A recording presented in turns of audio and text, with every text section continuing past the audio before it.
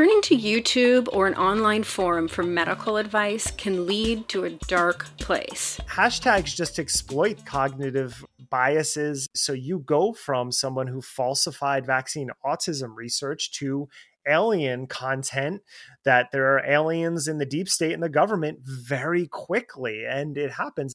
That's author and podcaster Derek Barris, co-author of the book Conspirituality: How New Age Conspiracy Theories Became a Health Threat, and co-host of the podcast Conspirituality.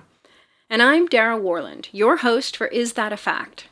Barris is here to talk about the hidden dangers of health mis- and disinformation.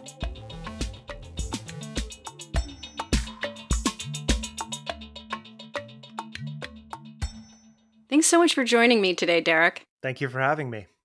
So first, would you please define what we're referring to when we talk about health and wellness, mis- and disinformation? Well, I think it makes sense first to tease apart misinformation and disinformation generally. The way that I understand it, misinformation is the spreading of false, sometimes egregious information. Maybe you see a headline and you don't read the story, you don't have the context, and you just happen to share it. A lot of people fall victim to misinformation. I have in the past. It's not that uncommon. Disinformation is the willful spreading of false information, usually with an agenda. It is often propagandistic. And so I think it's important to sort of bucket that separately. And when it comes to health and wellness, I'll keep that framework and say, if you're someone who might be skeptical of the medical system, the healthcare system in America where we are, you might share a headline you see about vaccine misinformation, not really looking into the context, not understanding the study or the research paper that it comes from, but just sharing it to your network.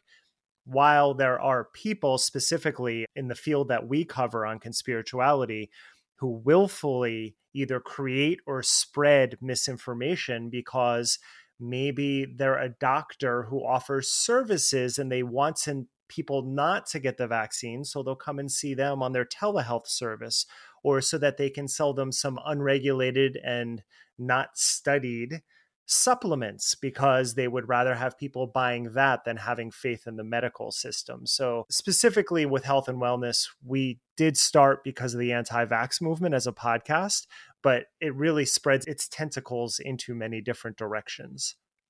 So you just used this term that I would love for you to define for our audience, conspirituality. Can you define that for us?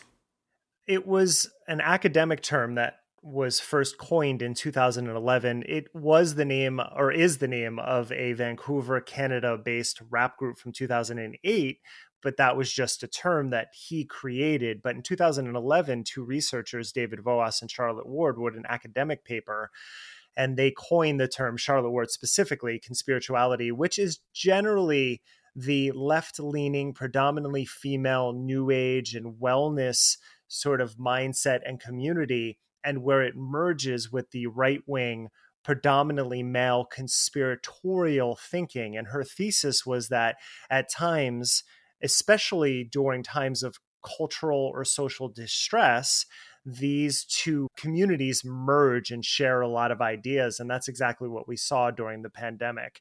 There's been a lot of pontification about what the term means since then. It turns out that Charlotte Ward herself was writing in promotion of the idea because she herself is a conspiracy theorist. We write about this in our book. We've covered it on episodes before, but we chose the term to look at as a field of study because the three of us co-hosts come from the health and wellness fields. There's been health and wellness grifters, these proverbial sort of snake oil salesmen, forever, as long as people have been searching for cures and looking for ways to improve their health. But social media obviously has provided a much bigger platform for these profiteers. What are some of the ways social media really amplifies this health and wellness misinformation and disinformation? That's a very big question, and it could consume multiple episodes to really break down. But you are right. I was just, before getting on this call, I was working on a short video talking about mesmerism, because that mesmerism was the first blinded study conducted in the late 18th century to disprove this idea that there's a vital force that goes through all of nature basically, and you can heal people with energy like Reiki and things like that. So it has been going on. The New York Times, when it was first founded in the mid 19th century, was often talking about quack doctors. What you didn't have back then, what you do have now, is the ability to rapidly spread misinformation. So one of the unfortunate, I've been in journalism for 30 years now. One of the unfortunate trends that you see is that people read the headline and then immediately share without reading the story. And as a writer, that's always, kind of infuriating, but it just spreads so rapidly through these networks. And then you have something which was identified early in the pandemic called pastel QAnon, which is this affect that wellness influencers had been using for years. They called it these pastel colors, these sort of very framed shots of someone in a yoga pose or drinking a cup of tea. And they create this brand for themselves. And maybe you like some of the things about health these influencers are saying, but then all of a sudden in the stories, you start seeing these hashtags and these buzzwords around, again, anti-vax ideologies. That is where the pipeline happens, where people get indoctrinated very quickly because you think, oh, well, I like what this person said here. They must be telling the truth over here. And that's what social media has really allowed for, the proliferation of these charismatic influencers to spread themselves more broadly than ever. Social media allowed some of these people to have hundreds of thousands or millions of followers, and then they spread that to their followers. And so that's why there's so much confusion around so many of the topics that we cover right now. Let's talk a little bit about the algorithms. What role do these social media and search engine algorithms play in amplification? How can that kind of go wrong? I recently had Tobias Rose Stockwell, who is a media researcher, has a new book called Outrage Machine, on to specifically talk about that. And he spent a lot of time looking into how those network effects happen. And I see it all the time because I pay for a YouTube subscription because I can't stand ads. And I have things that I love to watch, but then I also need to do research all the time. And YouTube is one of the biggest platforms where misinformation spreads. So even myself, just looking up researchers, I notice how quickly QAnon and anti-vax content starts getting fed to me, because a lot of times individuals like to think we're unique. But that's the thing about having giant data sets, is that if you like this, there's a good chance you're going to like this. And advertisers and marketers know this. And so hashtags just exploit these cognitive biases and the ways that we operate as humans in ways in much faster and much better than we can ever comprehend. So if you start watching something about Andrew Wakefield, David Icke isn't that far away. So you go from someone who falsified vaccine autism research to alien content, that there are aliens in the deep state and the government, very quickly. And it happens. And then you have platforms like Gaia that specifically broker in that because they've realized that that certain population likes this type of, I'll call it propaganda, you can say information, content, whatever, and they specifically create and feed that to their audiences. So what you're saying is people who ultimately are becoming radicalized in the health space can become radicalized in the conspiracy realm overall. So you're looking for health and wellness information on YouTube, and you may become sort of increasingly funneled into increasingly radical viewpoints. And then before you know it, those viewpoints are crossing the barrier from health and wellness into, like you said, alien content. And then sort of like all bets are off. Very often. It depends on the individual. But yes, what you said, there is an indoctrination pipeline that can go all the way into all conspiracies. But what we've noticed and what I focus on specifically is how the anti-vax movement, for example, again, when you start watching that content, will start to bring you a general distrust of the entire medical system. And then it goes from the COVID vaccine to not getting any vaccinations. We've seen in America for 2 straight years, preschooler vaccination rates have dropped 1 percentage point each year. We see that people will stop going to their primary care doctor more. They'll start having a general distrust and they'll start buying more and more supplements, which again are completely unregulated and they're unstudied. And that health pipeline going from distrust of pharmaceutical and doctors into this alternate field of medicine, that is extremely common. You won't always get to the aliens, but you'll often get to the supplements. And who is most vulnerable to health and wellness misinformation and disinformation in particular? I would say two categories of people, and I'll start with one that I put myself in because I had worked in that field and I also grew up overweight. So I grew up having been bullied my entire life when I was younger. I was very primed for the demographic of eating disorders, which I did have. I suffered from orthorexia for about 15 years of my life. And I was very much caught up in those patterns of finding the exact perfect food, working out in the way that would bring me this and that. And so someone like me is very primed who wants to optimize and stay in good shape. And you get this, the one thing about these algorithms and the social media content you're fed is this constant fever pitch. No, this workout is better. No, you need this one, this one. And every time the promises have to get more and more extreme in order to keep the attention capture focused on that person. So people who just want to stay healthy, but maybe want a little better body, they want to eat a little bit better, are primed to get sucked into this, as I was 15 years ago.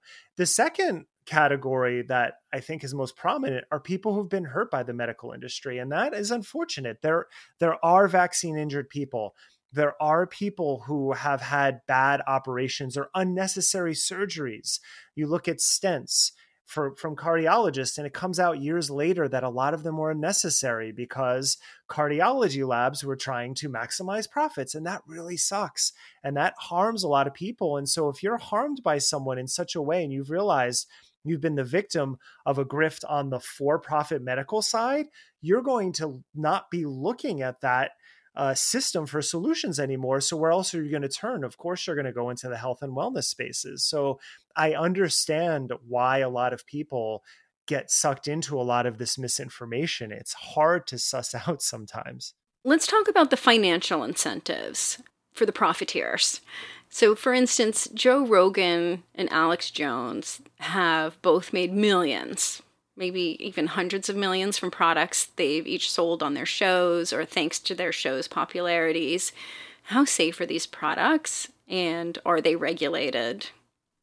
I err on the side of a lot of the researchers that I've talked to about supplements is in general, you're just paying for expensive urine because that's what your body does to vitamins and minerals that it doesn't need. In excess, you're probably just wasting money for things that you don't need. Now, targeted supplementation has a meaning, and it means your body is specifically lacking something, and then you supplement with it. That's totally fine. If someone isn't getting something and they talk to a doctor and they're like, hey, you're low on this, then that makes sense. I take supplements. I have suffered from lifelong canker sores. They're terrible. And I take a B12 and a lysine, and it works for me. And the thing about it is it doesn't actually clinically work for everyone, but I tried it. It works. No problem. Multivitamins, there's a case that some people should be taking them. That's fine. But the pipeline that we really cover are the people who say, don't trust big pharma, buy this supplement instead. And so you have someone like Mickey Willis, who created the pseudo documentary Plandemic. He now has 3 versions of that film out. And he also has Rebel Lion, which is a supplements company. I've broken down everything in it on the show before. None of what he's saying is proven. His marketing emails will say, there's an uptick in malaria. Watch out for Bill Gates. Oh, buy my supplement. There's no logical thing connecting all those things, but there's this sort of conspiratorial mindset that does connect it. And so at the extreme end, you will get harmed by taking too much of a vitamin and mineral. I think sometimes people forget that whatever product you're buying, is a chemical and it's going to have a chemical reaction inside of your body. A lot of pharmaceuticals are based on natural products. Someone died for drinking too much water too quickly because she felt dehydrated. And that it's very rare, but all chemistry can have adverse effects. So at best, you're pissing away your money.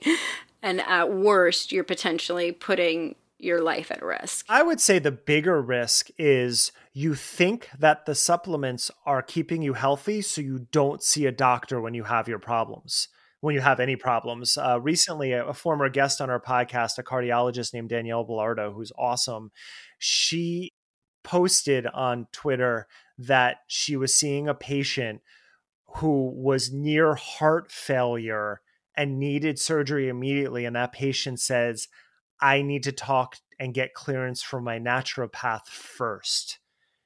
And her naturopath, or that person's naturopath, I don't know if it was a man or a woman, had them on oregano oil instead of actual medications that they needed. And that, once I posted about that, I had a few doctors reach out to me saying they've seen the same thing in their own practice. So that to me is much more dangerous than an adverse effect of a supplement. Because so many of the beneficial effects of modern medicine are invisible to us now, at the turn of the 20th century, you had antibiotics, you had the widespread dissemination of vaccines, you had public health measures like hand washing and better sanitary measures. All of these things have made our lives so much better. We first hit 1 billion people in the 1880s on this planet. We are now at 8 billion people. After hundreds of thousands of years of evolution, it took 150 to get to an 8x population increase. Now, we can argue whether or not that's a good thing for the planet and sustainability. That's a separate conversation, but that's almost predominantly due to public health measures and better medical interventions. And so because it's now invisible to us in so many ways, we take it for granted. Going back to Jones and Rogan, being the charismatic people that they are, we often see a lot of health mis and disinformation revolving around these charismatic personalities. You mentioned that earlier. What are some of the common themes or ways that these health and wellness influencers mislead their followers? What should people look out for? I would say from a health perspective, two specific things that are combined. First is ambiguity. So they will create a general fear and paranoia around medicine in general. I was just working on a video before we got on about, I said mesmerism, but it ultimately leads to the fact that doctors, nurses, researchers, they're just as frustrated about our for-profit medical system. The sort of wrestling match between hospitals and insurance companies is epic, and it's generations long at this point. But what the influencers do is they just kind of lump all of them together as if they're all working together in cahoots to keep you sick. And that is the first red flag. So anytime that you see someone trying to talk about the system in general, if they're not teasing out the research and the people working within it, that's the first red flag, which leads to the sales pitch, which is the second red flag. If they're saying that their product or service is definitely going to cure you where the other system has failed, that's the second red flag. And sometimes you'll see it for very targeted interventions. Like they'll say, this will help with anxiety. So they'll teach a workshop on anxiety. And you know what? Maybe their breathing course or their workshop will help you. And that's kind of not that big of a deal.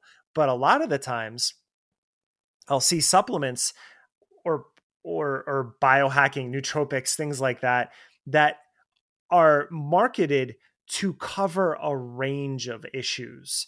And anytime you see that, that's the biggest red flag to me.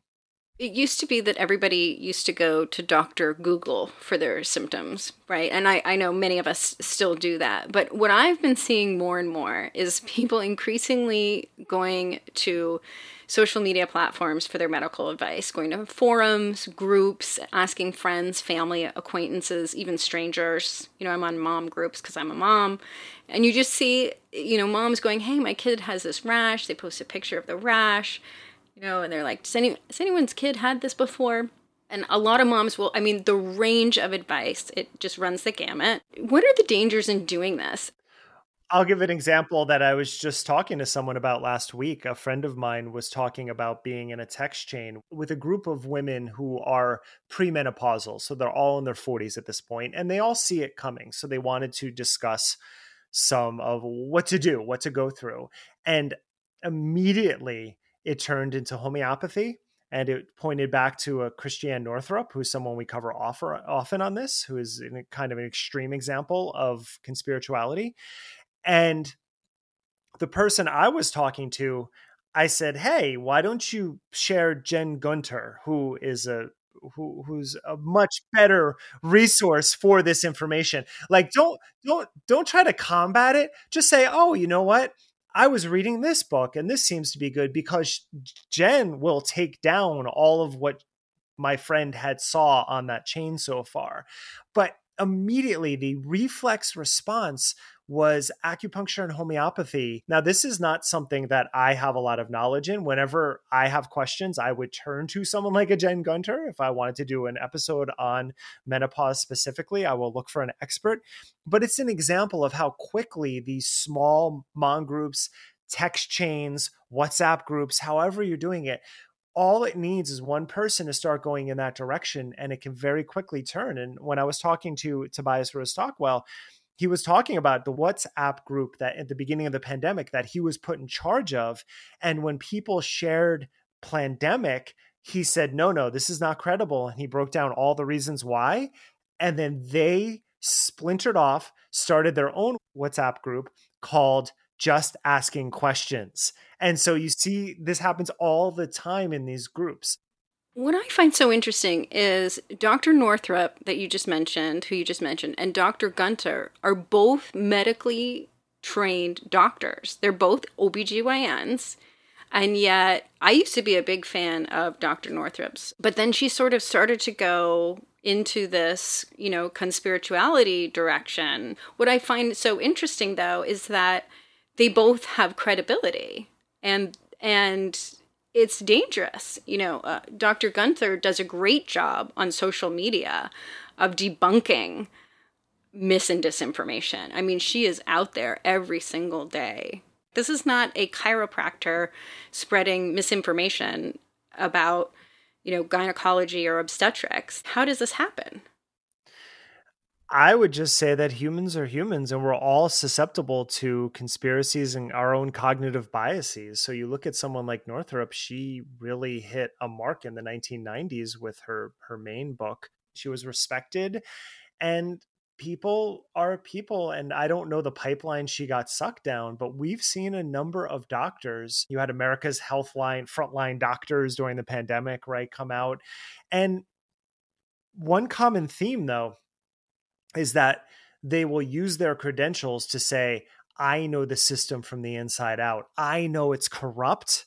And here, this is better for you because they're trained. And it could be that they're an opportunist or a grifter, or it could have been that they really believe it. Intentionality is almost impossible to prove unless someone straight up tells you.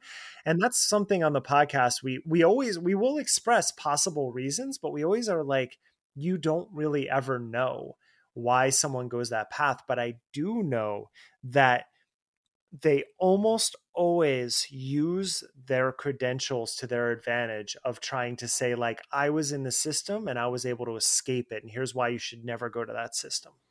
Is it fair to say that looking at somebody's credentials when you're considering the source of information is not necessarily the best way to evaluate the credibility of the information? I think you should always start there. I do actually think that that's important. So you have someone like a Joe Dispenza who is only trained medically as a chiropractor, but he says he's a neuroscientist and he talks about it all the time.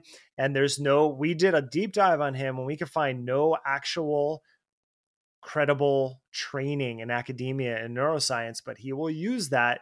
So that's one way. But yeah, you look at, again, going back to Northup, you look and you see she actually has their credentials. So the next thing to do is to look at the claim and then go to the field and find out what other people in the field are saying. because that's where you're going to find a Jen Gunther, right? And then you're going to be like, okay, maybe this isn't really holding water because this doesn't seem to be what the field is saying. And that's one of the really important aspects of modern medicine and peer reviewed research. And there's a lot of problems with the replication crisis and peer review in general. And I understand that. But when you can have a larger data set of experts in a field to look at and weigh out and assess, that is going to be beneficial. The problem, and I'm sure you know in your organization, is getting people to take that step past the tweet or the post or the headline and then actually start applying those critical thinking and media literacy skills to be able to assess what they're being told. I really want to talk about reporting on nutritional studies because this is something that I saw as a journalist. We'd get a study that was, paid for by some beer association or something on the nutritional value of beer or something, or, such as whether drinking coffee will lower your risk of cardiovascular disease. And this kind of information is changing on a regular basis. I think we can all agree that health and wellness reporting can fall short often in accurately conveying the results of studies. Very hard to convey nuance of a full-scale study in a short article. What can journalists do to better ensure their audiences are getting credible information from these studies? I'll give an example. I was reading Popular Science the other day because I had done a brief recently on kombucha, and GT Daves, which is the biggest company, he just endured a labor lawsuit, which he lost. And so he presents himself as love and light. Turns out that he was abusing his workers. He has to pay $500,000, which is a good thing. But in that episode, I look at some of the health claims of kombucha, and they've long been mixed. Could they help gut health? It's possible. Could they cure cancer? Probably not, but that was on his bottles for a long time. So that's a big red flag. But after I published that episode, I found this Popular Science article about kombucha, and the headline was, kombucha may help diabetics with insulin levels or blood sugar levels. And it was actually well done because when I read it, the reporter had pointed out that the original data set was 12 people, but it only concluded with 7 people, and that the people involved were the control for themselves. Now, those are all very important factors, and the article concluded this is a good first step. We should look further into that, which is what a good pilot study will do. The headline itself did not say kombucha helps regulate blood levels. May was the third word, I believe, or second word in it. So that's a good thing. But what's hard about that in a headline culture is that people will see it, not read it, not understand why 7 people isn't a credible data set, not understand what a pilot study is. And then they may be like, oh, I'm diabetic, I'm going to turn to this. And I think one of the hardest things that all of us in this field have to grapple with is that the reader has some responsibility in this as well. I don't think that was as much the case when I started in the 1990s, when I worked in newspapers in New Jersey, because you had an editorial board, you had a headline writer, you had a whole bunch of guardrails in your reporting before you went to print, and you also offered corrections. That is much rarer in online networks. But now at this point, because everyone can become a news source, not just a consumer, but a creator of news, it just is up to the readers and the consumers as well to actually take those extra steps. I don't have any answers of how to create that, but I think that's really important. That's an example of what I think was a good small article that I think should always be presented. And is there something the scientific community could better do in conveying the results of their studies? We can take the recent Diet Coke fiasco for an example. So you're talking about aspartame, and you have one agency saying, oh, this could lead to cancer, and then but go ahead and keep drinking it. Horrible miscommunication that's what the WHO led with on this particular issue, because it is true that dose matters. getting back to my earlier statements about chemistry, Paracelsus saw this 500-600 years ago. The fact that what kills in large doses can heal in small doses. So if you have to drink 12 Diet Cokes a day for multiple years to get cancer, most people aren't going to be at that level. But the way it was presented and the way that the media then took it and ran with it, it's really problematic. And I think that on that side, the newspapers and the agencies have to stop worrying about attention capture, and they have to stop worrying about being the first to break a story with a big headline that's going to get the clicks.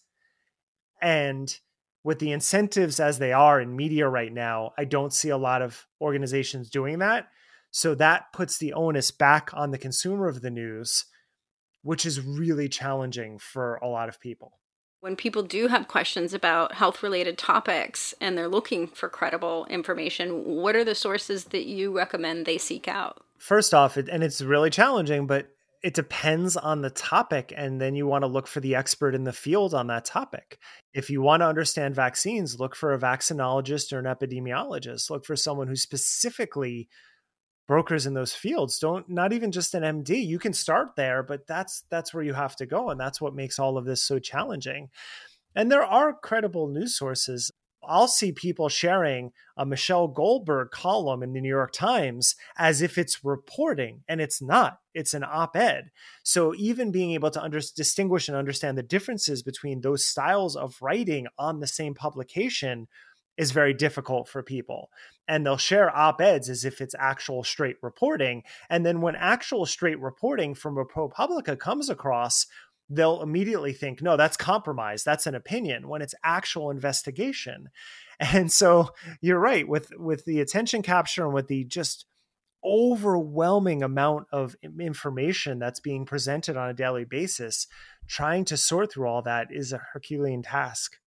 Is there anything else that we didn't cover that you would like to talk about before we wrap up, Derek? I would say from a broad perspective, and this is something I'm working on a book on media literacy and science literacy right now. And one thing that has really captured my attention is the fact that the idea of unbiased news is a relatively new idea, and we've never really done it right. And I don't think we ever will, because that's not our nature.